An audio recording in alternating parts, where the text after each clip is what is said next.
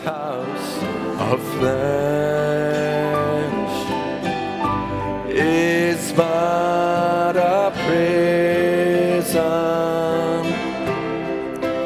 bars of bone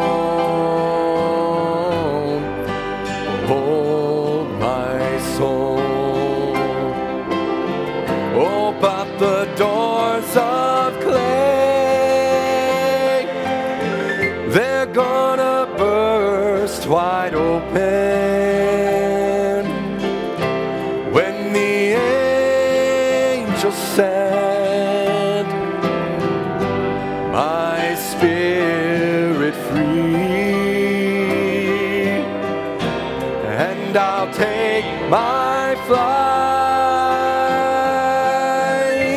like a mighty eagle when the hills of home start calling me. Amen. That's a reality more than we know. You know, there's two sides to this story. The earthly side, and we'd think, oh, there's pain, there's suffering. But oh, what about the heavenly side? I was watching a little bit of the memorial of Sister Erica, and they were talking about how many will miss her here, but then they started to change the picture. What about all the people she's greeting over there? What about that? They're getting ready for the next ones to come. Oh my, it's what a great hour, isn't it? Isn't it wonderful? Good to be in the house of the Lord again. Good to be among friendly people who overlook all the mistakes you made in the announcements in the morning and all the little scriptures that you rush through. And I'm glad there's people that pick it up, but I'm glad that there's people that catch it and still go on. So thank you for that. And any rate, good to be in the house of the Lord. This morning I missed seeing her during the service, but Sister Susan Drost was back. It was good to have her back, and we welcome her. Tonight we've got another sister we don't often see anymore. That's Sister Carol Lentz. Happy to see you, Sister Carol. Greet Brother Sam for us, if you will, and it's good to see you. May God bless you. Anyway, good to have Brother Doug Lentz here. Brother Doug he's the son of the Lentzes, and he's in Gatineau, Quebec area. Brother Doug has supported the different churches and works in Quebec in different places, and he ministers regularly for several churches. His home church is a little bit away, but he'll minister up there, and he'll be a support for other churches in the area. And Brother Doug has a couple of different hats he wears, and one is he's a travel agent, and not just a regular travel agent. He's specialized in adventure. He's very experienced, and he's the one that I always talk to when I need to plan a trip. So I was talking to him and planning the trip, and I always appreciate the support that he gives us, gives the ministry, and those that travel. Brother Doug has been a blessing in that respect. But he's also been a blessing as he comes to minister here. And I've always appreciated the studious approach. And, you know, Brother Doug is not an evangelist. Let's just clear that up. And if you don't know that, you'll recognize it very quickly. And the thing that he does, there's not a lot of intro and there's not a lot of leads. It's just come in, come out. So anyway, we appreciate the gift, don't we? And we're happy to have him here. So we want to invite him and ask him to come and just speak to us. So as he comes, let's just invite him. Let's just sing a little bit. I wanted to sing this. I was just thinking honest this morning, and maybe I won't sing all of it, but the battle is the Lord's. You know, David, you know, Israel's going to come to a place where God's going to have the battle. But he has the battle for them now. And it was David facing Goliath. And if David looked at himself, and David would say it, but, you know, as he came to face Goliath, he actually made this statement. Don't worry, the battle is the Lord's. Yes. Even though he was the one that's going to hold the stones. So whatever it is, the battle is the Lord's today. Let's sing this. We're going to invite our brother Doug to come. There is a source in times of need that gives me hope, that brings me peace in every trial, through every test. My Savior Savior stands in my defense. So when the road you walk leaves you tired and worn, all your strength is gone, and your heart feels torn, remember God is greater than the storm. Take courage, for the battle is the Lord's. When the waters rise, He calls my name, and He bids me come out on the waves, and He holds my hand lest I should falter, and makes me stand out on the water. When the road you walk leaves you tired and worn, all your strength is gone, and your heart feels torn, remember God, He is greater than the storm.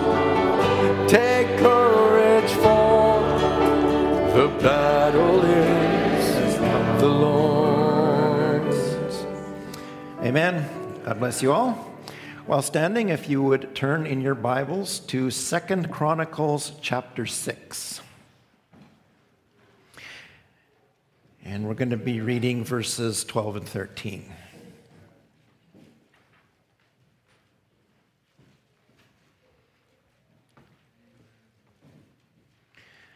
Second Chronicles chapter 6, verses 12 and 13.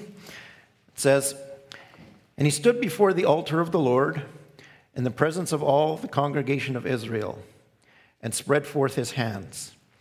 For Solomon had made a brazen scaffold of 5 cubits long, and 5 cubits broad, and 3 cubits high, and set it in the midst of the court.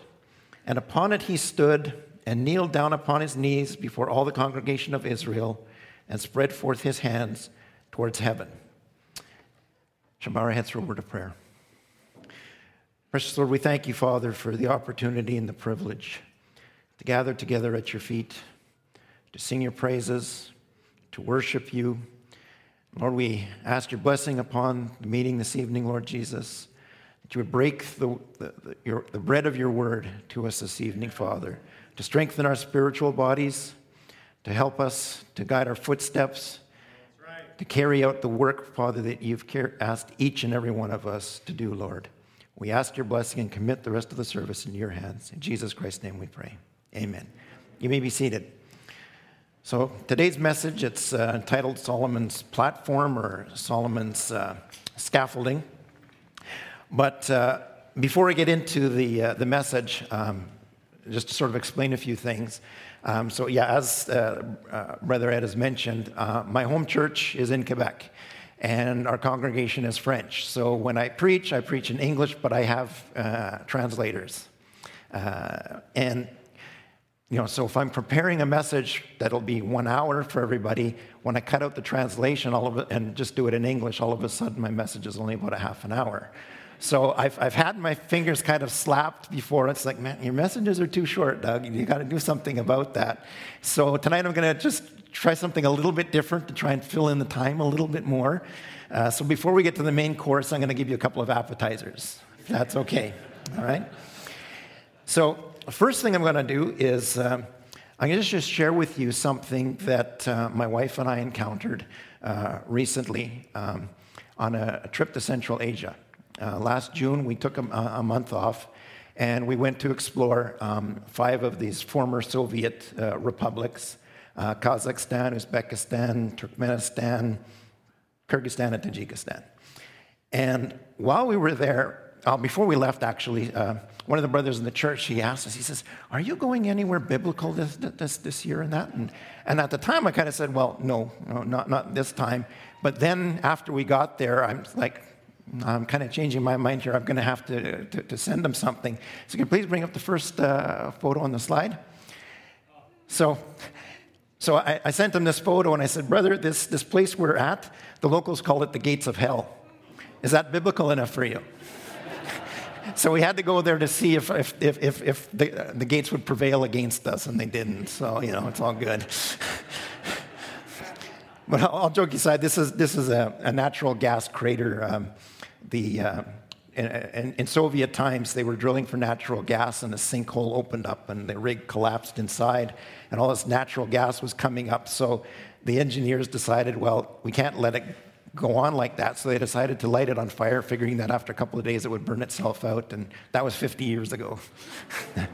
So anyway, now you have photographic proof that we've been to hell and back. But the other thing, though, all joking aside, is while we were there, I found out afterwards, actually, doing a little bit of research about the region, is that there's a bit of a connection to the 10 lost tribes of Israel. Okay? Apparently, when you read in scriptures, the Assyrian army came in at one point, and they scooped up the 10 northern tribes of Israel and carried them off into Assyria, and you never hear from them again. So they're called the 10 lost tribes. But extra-biblical sources sort of pick up what happened afterwards. They say apparently the Israelites, the Syrians, placed them on their eastern border to be a sort of a buffer between them and the other countries outside of that. But when Babylon conquered Assyria and the empire collapsed, the Israelites didn't want to head towards Babylon. They decided to take off the other way now that they're kind of free, and they kept moving east through Central Asia and allegedly as far as Afghanistan and northern India and places like that. And on top of that, this region had a very strong Jewish presence as well in Bukhara and places like that. And one of the things that we found out is there's a city there called Samarkand, and apparently in the local language it means city of the Sumerians. Apparently they were the ones who founded it, and Samaria is the region of northern Israel. So these little connections. But, regardless of whether that's true or not true in that, when we were there, there was something about it that seemed kind of familiar. And I couldn't quite place my finger on it. And then I noticed the women. Everywhere I looked, the women have long hair. They wear dresses, no makeup. I was like, wow, I'm surrounded by message women here, And it felt so good to be in a society where people actually know what gender they are, And so it's like, okay, I was at peace with this. This was good. I could handle this society. But my wife and I, when we were in Tajikistan, which is right on the Afghanistan border, and this local woman was showing us around this city called Kujand. And one of the few people that actually spoke English. We really wore out our Google apps, Google Translate app. But anyway, she was showing us around, and she asked us at one point, she says, what religion are you? Okay, so I said, well, we're Christians. But then I realized that for them, all they know about Christianity is Russian Orthodox, because that's all that they had under the Soviet Union. Now, these people, since then, these countries in these stands are officially Muslim, but they're the weakest Muslims I've ever seen, okay? They have mosques, but they don't do the call to prayer. The average person there will only go to a mosque maybe once or twice a year. Maybe they'll do Ramadan, but they will still drink vodka and eat pork, okay? I've never seen Islam like that. They're so laid back, it's incredible. But anyway, we're talking with this. So we're talking to this lady. She asked our background. I said, okay, we're a Christian, but we're not Russian Orthodox. I said, we believe the way it was in the Bible. That's the way we practice it. The way it was laid out by the apostles in the Bible, that's it. And I said, for example, the apostles said that a woman shouldn't cut her hair. So my wife doesn't cut her hair. Her reaction was unbelievable. She was like, well, duh. Okay. And I realized, so you know how Paul says that it does not nature itself teach that a woman shouldn't cut her hair? Well, I was watching this woman's reaction. That's exactly what it was. Well, this is this is natural. This is the way it should be. But then she explains why. And this really floored me. She says, we don't cut our hair because it represents ownership. Her words, not mine. She says, we're, as a young girl, we're under the ownership of our father and then our husband, I'm like, okay. She's preaching to me a message here. And she says, but what we do, she says, is when a woman is single, she doesn't cover her head. But if she's married, she'll put a scarf on her head like the woman on the left, okay? And so that's the sign that she's married. And when they get married, they put the ring on the right hand. But if they get divorced, they move to their left hand. So this way, from a distance, you can look at a woman, and without any words being said, you will know if she's married, single, or divorced. It's just brilliant. But I'm like, something biblical passed through there. And it's so ingrained in their society that it's like it's like without thinking, So it felt really good. I have to admit, it was really nice to see. For us, it's such a struggle with society to live like this. And there's still at least one place on earth where they're like, this is the norm, I'm like, oh, God. So it'd be great to see some missionaries get in there for the message. Anyway, so that's my first appetizer. Appetizer number 2. In the mid-1400s, there was a bunch of Jewish scholars living in Spain, and they were having debates, public debates with the Catholic Church, with scholars in the Catholic Church. And this was a time that was very rough on the Jews. Eventually, in 1492, Spain expelled all the Jews out, okay? And were really persecuting them. But leading up to that, for the first few decades, there were these public debates. And so these Jewish scholars were having debates with priests or Catholic scholars and that about why one religion is the correct one, okay? But in order to debate with the Catholics, one of the things that these Jewish scholars did is they studied the writings of the early church fathers. And one of the guys that they spent a lot of time studying was Irenaeus, church age messenger number 2, okay? And one of the things that stood out for them was the teachings that Irenaeus made about the 4 faces of the cherubim, the lion, the ox, the man, and the eagle. Okay. Now, Brother Branham talked a lot about this, about the anointing of these 4 faces of these 4 cherubim and that. And Brother Branham brought it into a lot of detail and explained it, and I'm not here to go through all of that. But the guy that got it really rolling was Irenaeus. Okay, he wrote a lot extensively about it. So these Jewish scholars, it intrigued them. So they started taking what Irenaeus said, comparing it to the Torah, to the Old Testament scriptures and that, and they discovered this wonderful pattern. And what they call it is the 4 levels of understanding Scripture. Okay, now Brother Branham said that Scripture has compound meaning. Well, these guys found a way to really break it down, okay? And they called them, it was 4 levels, and they say each level is represented by one of these faces, okay? And they called it Pardes. Pardes is the Hebrew word for paradise, because the purpose of the cherubim, it was to guard the way to the tree of life, okay? Because eventually we will be allowed to eat from the tree of life. That was a promise to the overcomer. We're going back to paradise. And in Hebrew, Pardes is 4 letters, PRDS. And it's actually an acronym for these 4 levels. So the first level they call Peshat, which means surface. Put that up. It's a surface meaning. And it's basically the most basic way to read your Bible. It says what it means what it says. No interpretation required. Okay? And they associate that with the lion anointing, because a lion is a pretty direct animal. Okay? The next acronym, Remez, is the Hebrew word for hint. And they see this as representing the symbolic or allegorical understanding of Scripture. Okay, parables would fall into this category. It says this, but it means that. Okay? So, Jesus says the kingdom of God is like a guy who plants a vineyard or whatever, and that. So that's the way to study that, and that's under the ox anointing.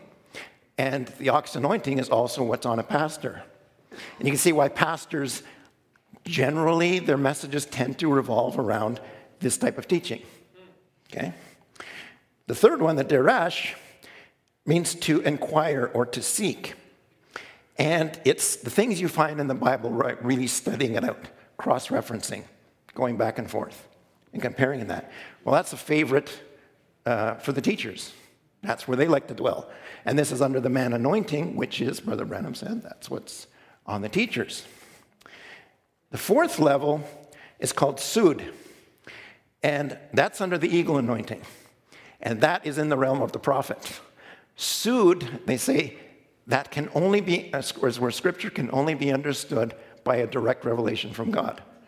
Okay? So, for example, Book of Revelation, the number of the beast, 666. Brother Branham, being a prophet, comes along and he says, oh, well, that's the phrase vicarious filii Dei, the title for the Pope. The Bible never says that. Okay? You can study the Bible back and forth for thousands of years. You'll never find that. It took a prophet with a direct revelation of God to say, that's what it is. So, these guys don't even believe that Jesus is the Messiah, but somehow they're figuring this out. They're feeding on the message of this church messenger of the second age, I suppose. It's bound to happen some way. But they added a caveat to this. They realized that what they said is, no matter what you learn on the three deeper levels, whatever you learn must never, ever cancel out, negate, or contradict the surface meaning, the pashat. Okay? Never. So, as an example of, if that's true, here's how it would apply. So, Peter, the Apostle Peter, he's in Joppa. He's on the rooftop, and God lays out a picnic blanket full of kosher animals, or non-kosher animals, unclean food. And he says, kill and eat. And Peter's like, I can't do that. This is unclean. And God tells him, what I have blessed, call thou not unclean. At that moment, some Romans showed up at this door, wanting to escort him to see Cornelius the centurion. And when he arrives, he tells Cornelius that I probably wouldn't normally come to see a Gentile because us Jews consider them unclean, but God gave me this vision, and I know now that if Gentiles are blessed by God, you are clean, and now I can have fellowship with you. But did God say that? No. He just showed him unclean animals. Peter went right to the remez, and he understood. God said that, but he meant that. But if we apply that rule, then it still can't contradict the surface meaning. What did God show him? Unclean food, or non-kosher food. If I've blessed it, you can eat it. Which means that from now on, Peter can still enjoy a ham sandwich with his Gentile buddies. Okay? So, now we can enjoy these foods. So both are correct. Okay? So something I wanted to share with you, because I found that amazing that these Jewish scholars could actually come up with an insight that it really lines up so well, with what we understand in Scripture. All right. Time for the main course. All right. So, Solomon's temple. So this, in Chronicles, what we just read, was the dedication of the temple. Okay? And as you know, David, he wanted to build the temple to God, but God wouldn't let him because he had blood on his hands. Okay? So instead, the task was given to Solomon. And 2 Chronicles is where we see the dedication of the temple, and we just read from chapter 6, verses 12 to 13. Now, everything is ready. Solomon is about to make his dedication. And the Bible says this. So I'm going to read it again. And he stood before the altar of the Lord in the presence of all the congregation of Israel and spread forth his hands. For Solomon had made a brazen scaffold of 5 cubits long and 5 cubits broad and 3 cubits high. And he'd set it in the midst of the court. And upon it he stood and kneeled down upon his knees before all the congregation of Israel and spread forth his hands towards heaven. Now then Solomon goes on he continues to pray a very great and inspirational prayer of dedication. Now the thing I want you to focus on right now is this platform or this scaffold that Solomon had built and he is now kneeling on.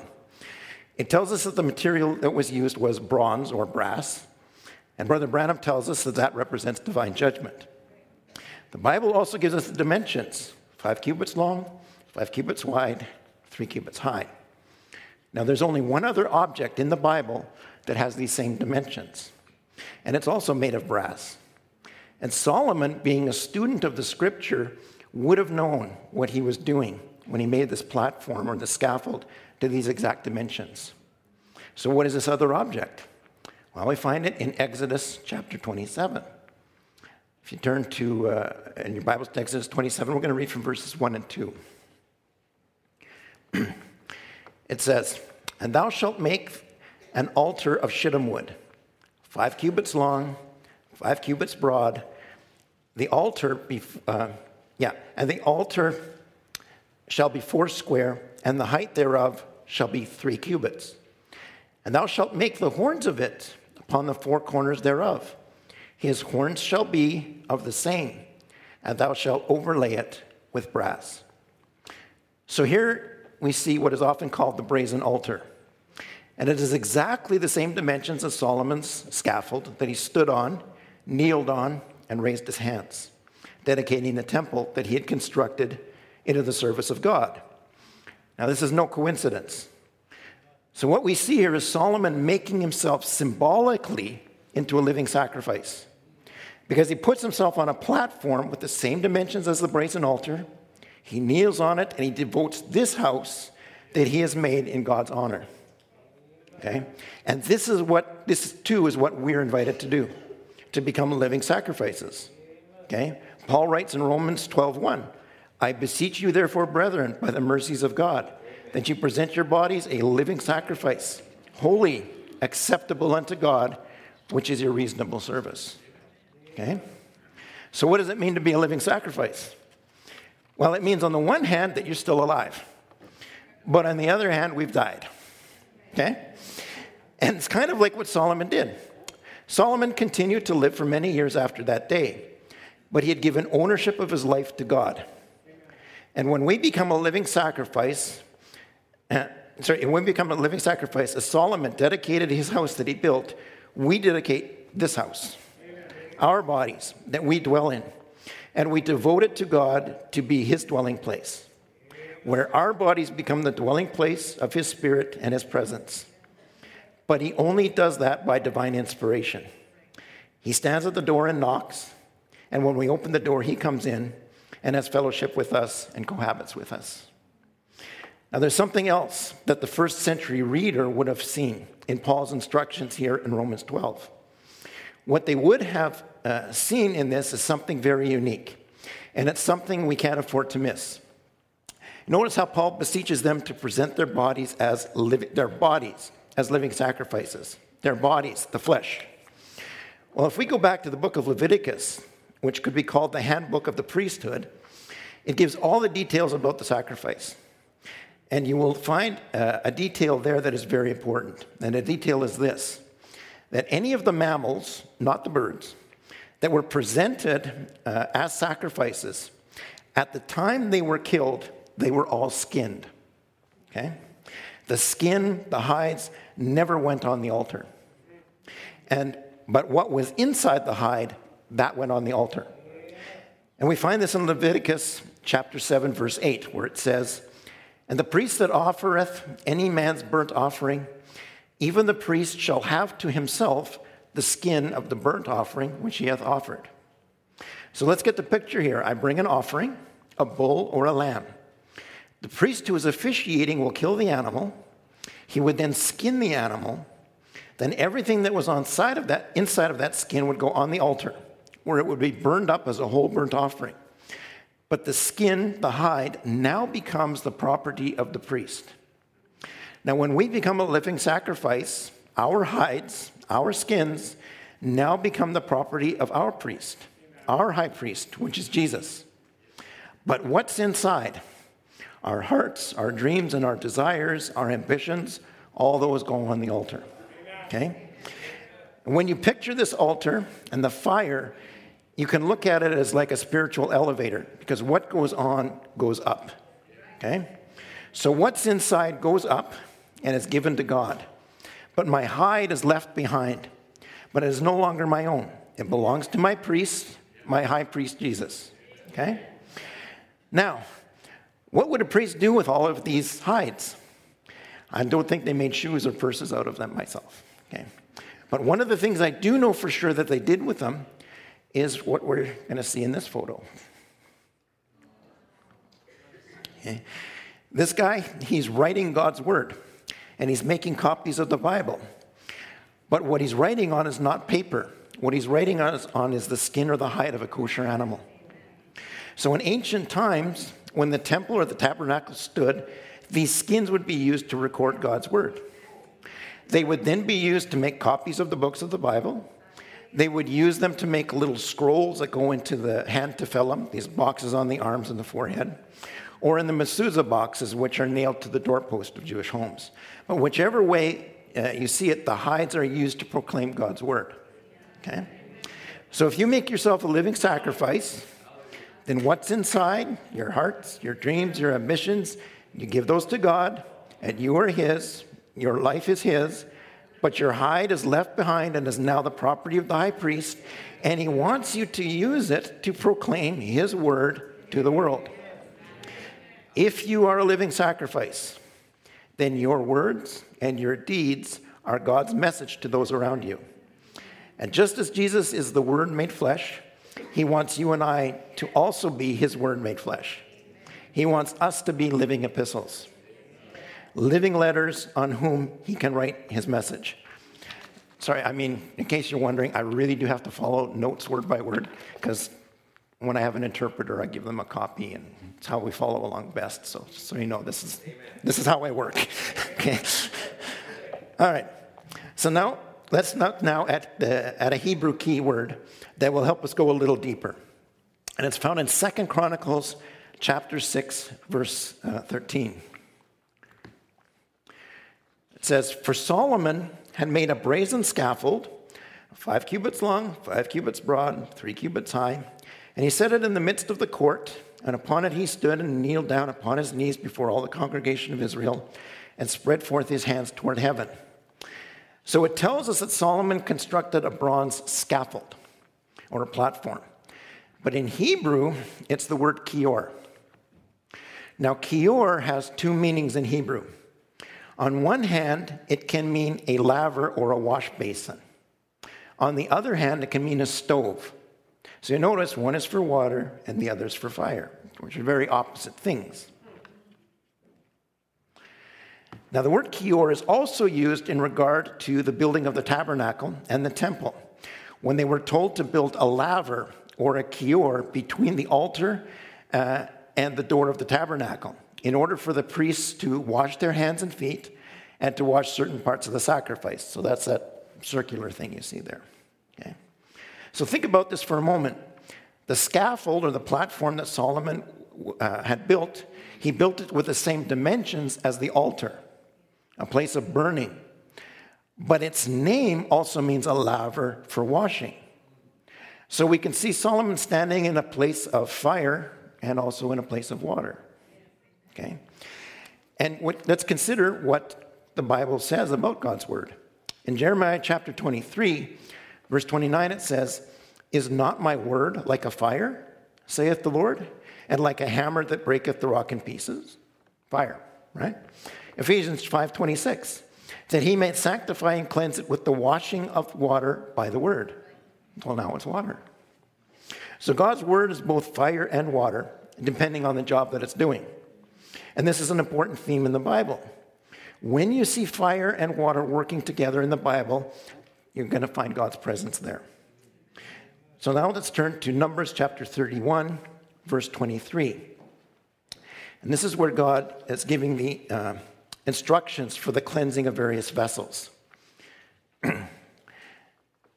Chapter 31, verse 23. It says, "Everything that may abide the fire, ye shall make it go through the fire, and it shall be clean. Nevertheless, it shall be purified with water of separation, and all that abideth not the fire, ye shall make go through the water." So if it can stand the fire, put it through the fire. But if it can't endure the fire, cleanse it with water.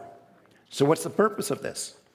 This is an instruction to you and I, because we're a vessel in the Lord's service.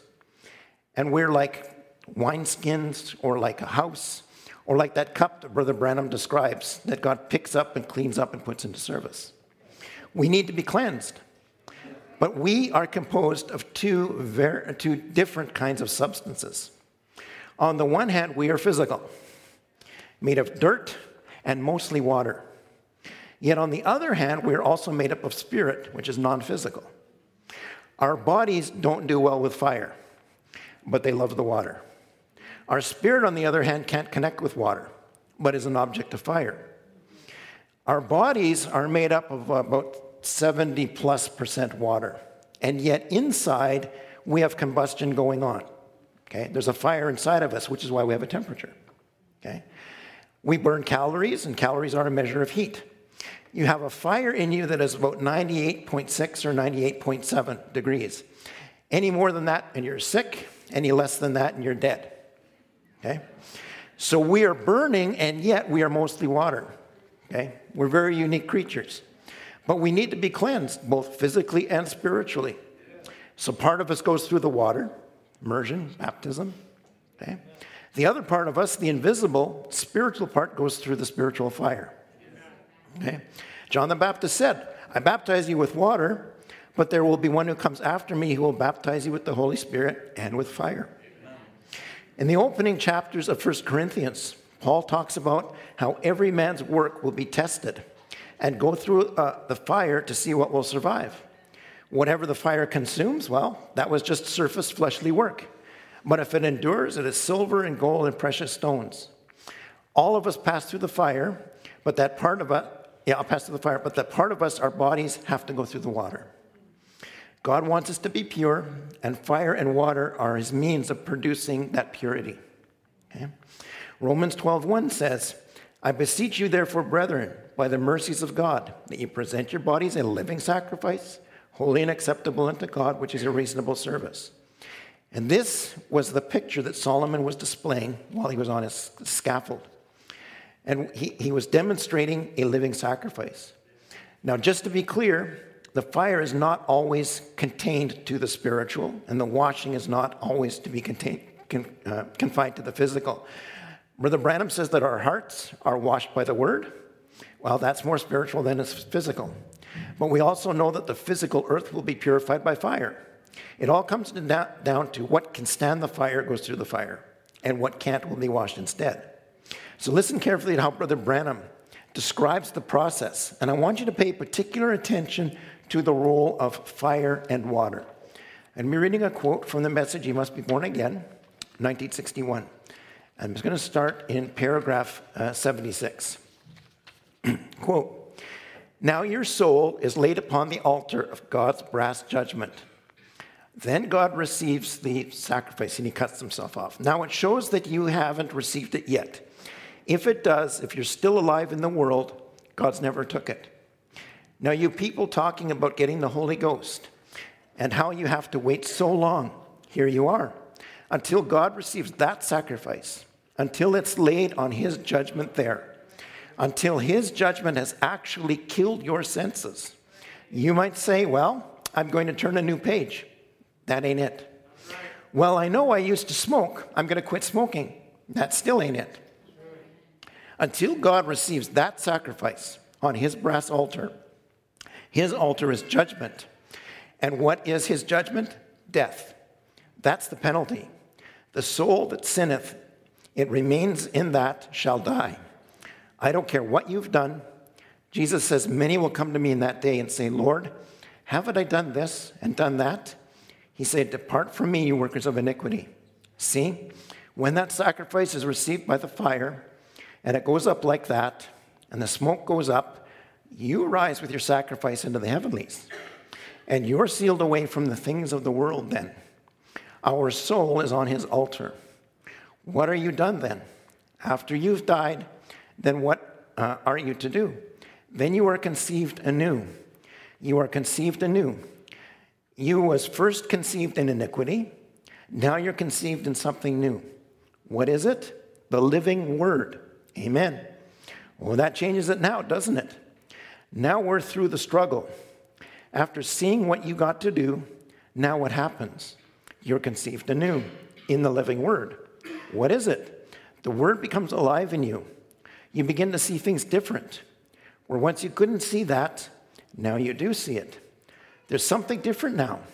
Makes all the scriptures come together. Makes everything dovetail just right. Amen. Then now, something's begun to happen. Now you die to your own thinking. Now you're conceived because we are washed by the water of the word. Is that right? So he starts off with the altar of sacrifice. He's finishing up with the washing of the water. So what Brother Branham just described was what Solomon was demonstrating with his scaffold. Now a last word about altars. But before I do, I need to pause for a moment because my voice is going to go squeaky, and I don't think you'll appreciate that.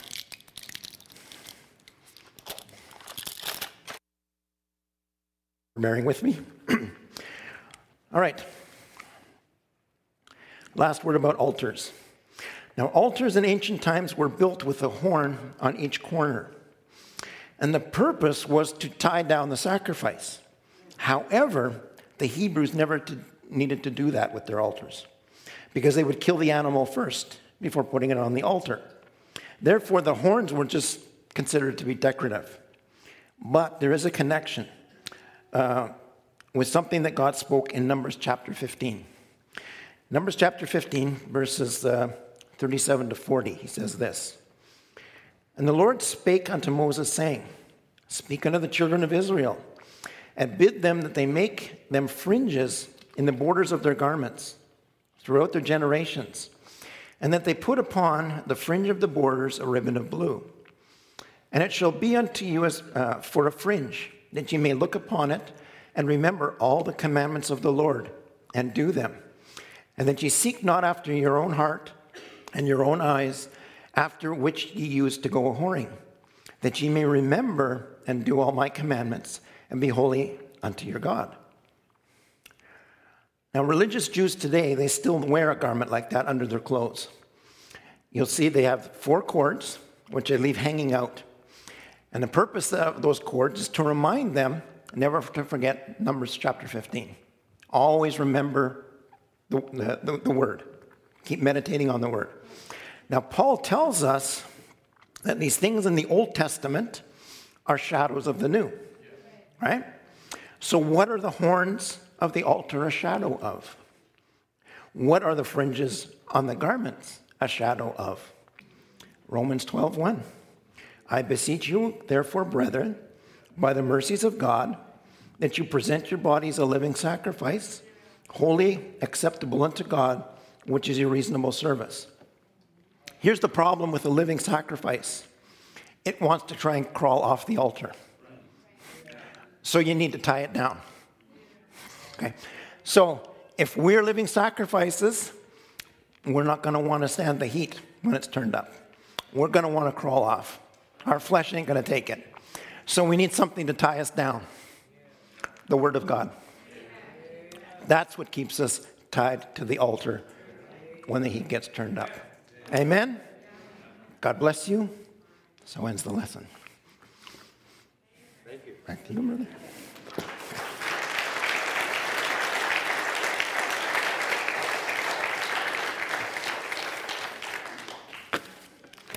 Back to you, sir.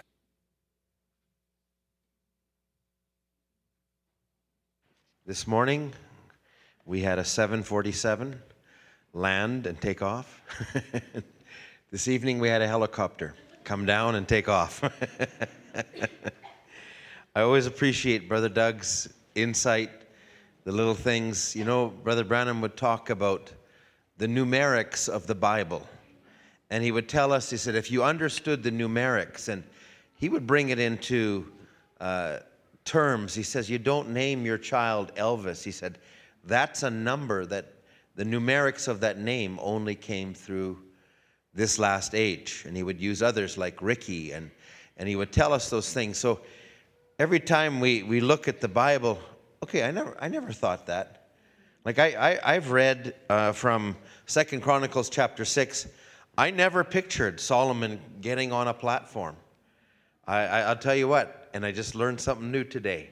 And I thought, wow, that's tremendous. And then to tie that into an altar, and then to tie that into your body. I remember last time when Brother Doug spoke on the menorah pattern. And actually our bodies fit the menorah pattern. Well, we learned another part today. I didn't see the water and the fire part together. And yeah, you're right. They do cross, but they're each succinct in their own. And so we thank God that He knows how to deal with us, and He knows how to work with us. You know, the Bible says we are fearfully and wonderfully made. And God's desiring us to bring our sacrifice, living sacrifice, and to bring it to the altar. And yeah, you're right, to tie it down sometimes. And amen. How many say, I want to serve God a little bit better, and I want to fit the pattern? You know, God did all of these things, but He's expressing them in a type. Let's stand together. Lord, prepare me to be a sanctuary. Oh Lord, prepare me to be a sanctuary,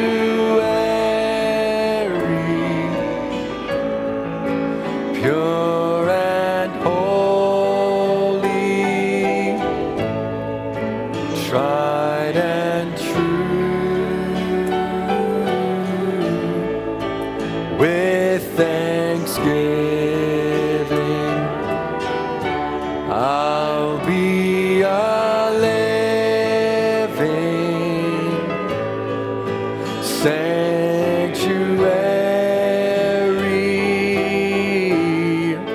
for you.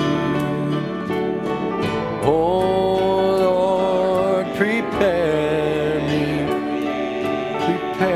to be a sanctuary,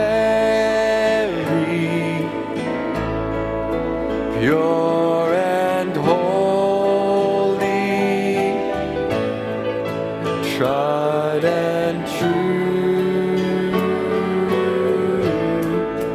with thanksgiving. I'll be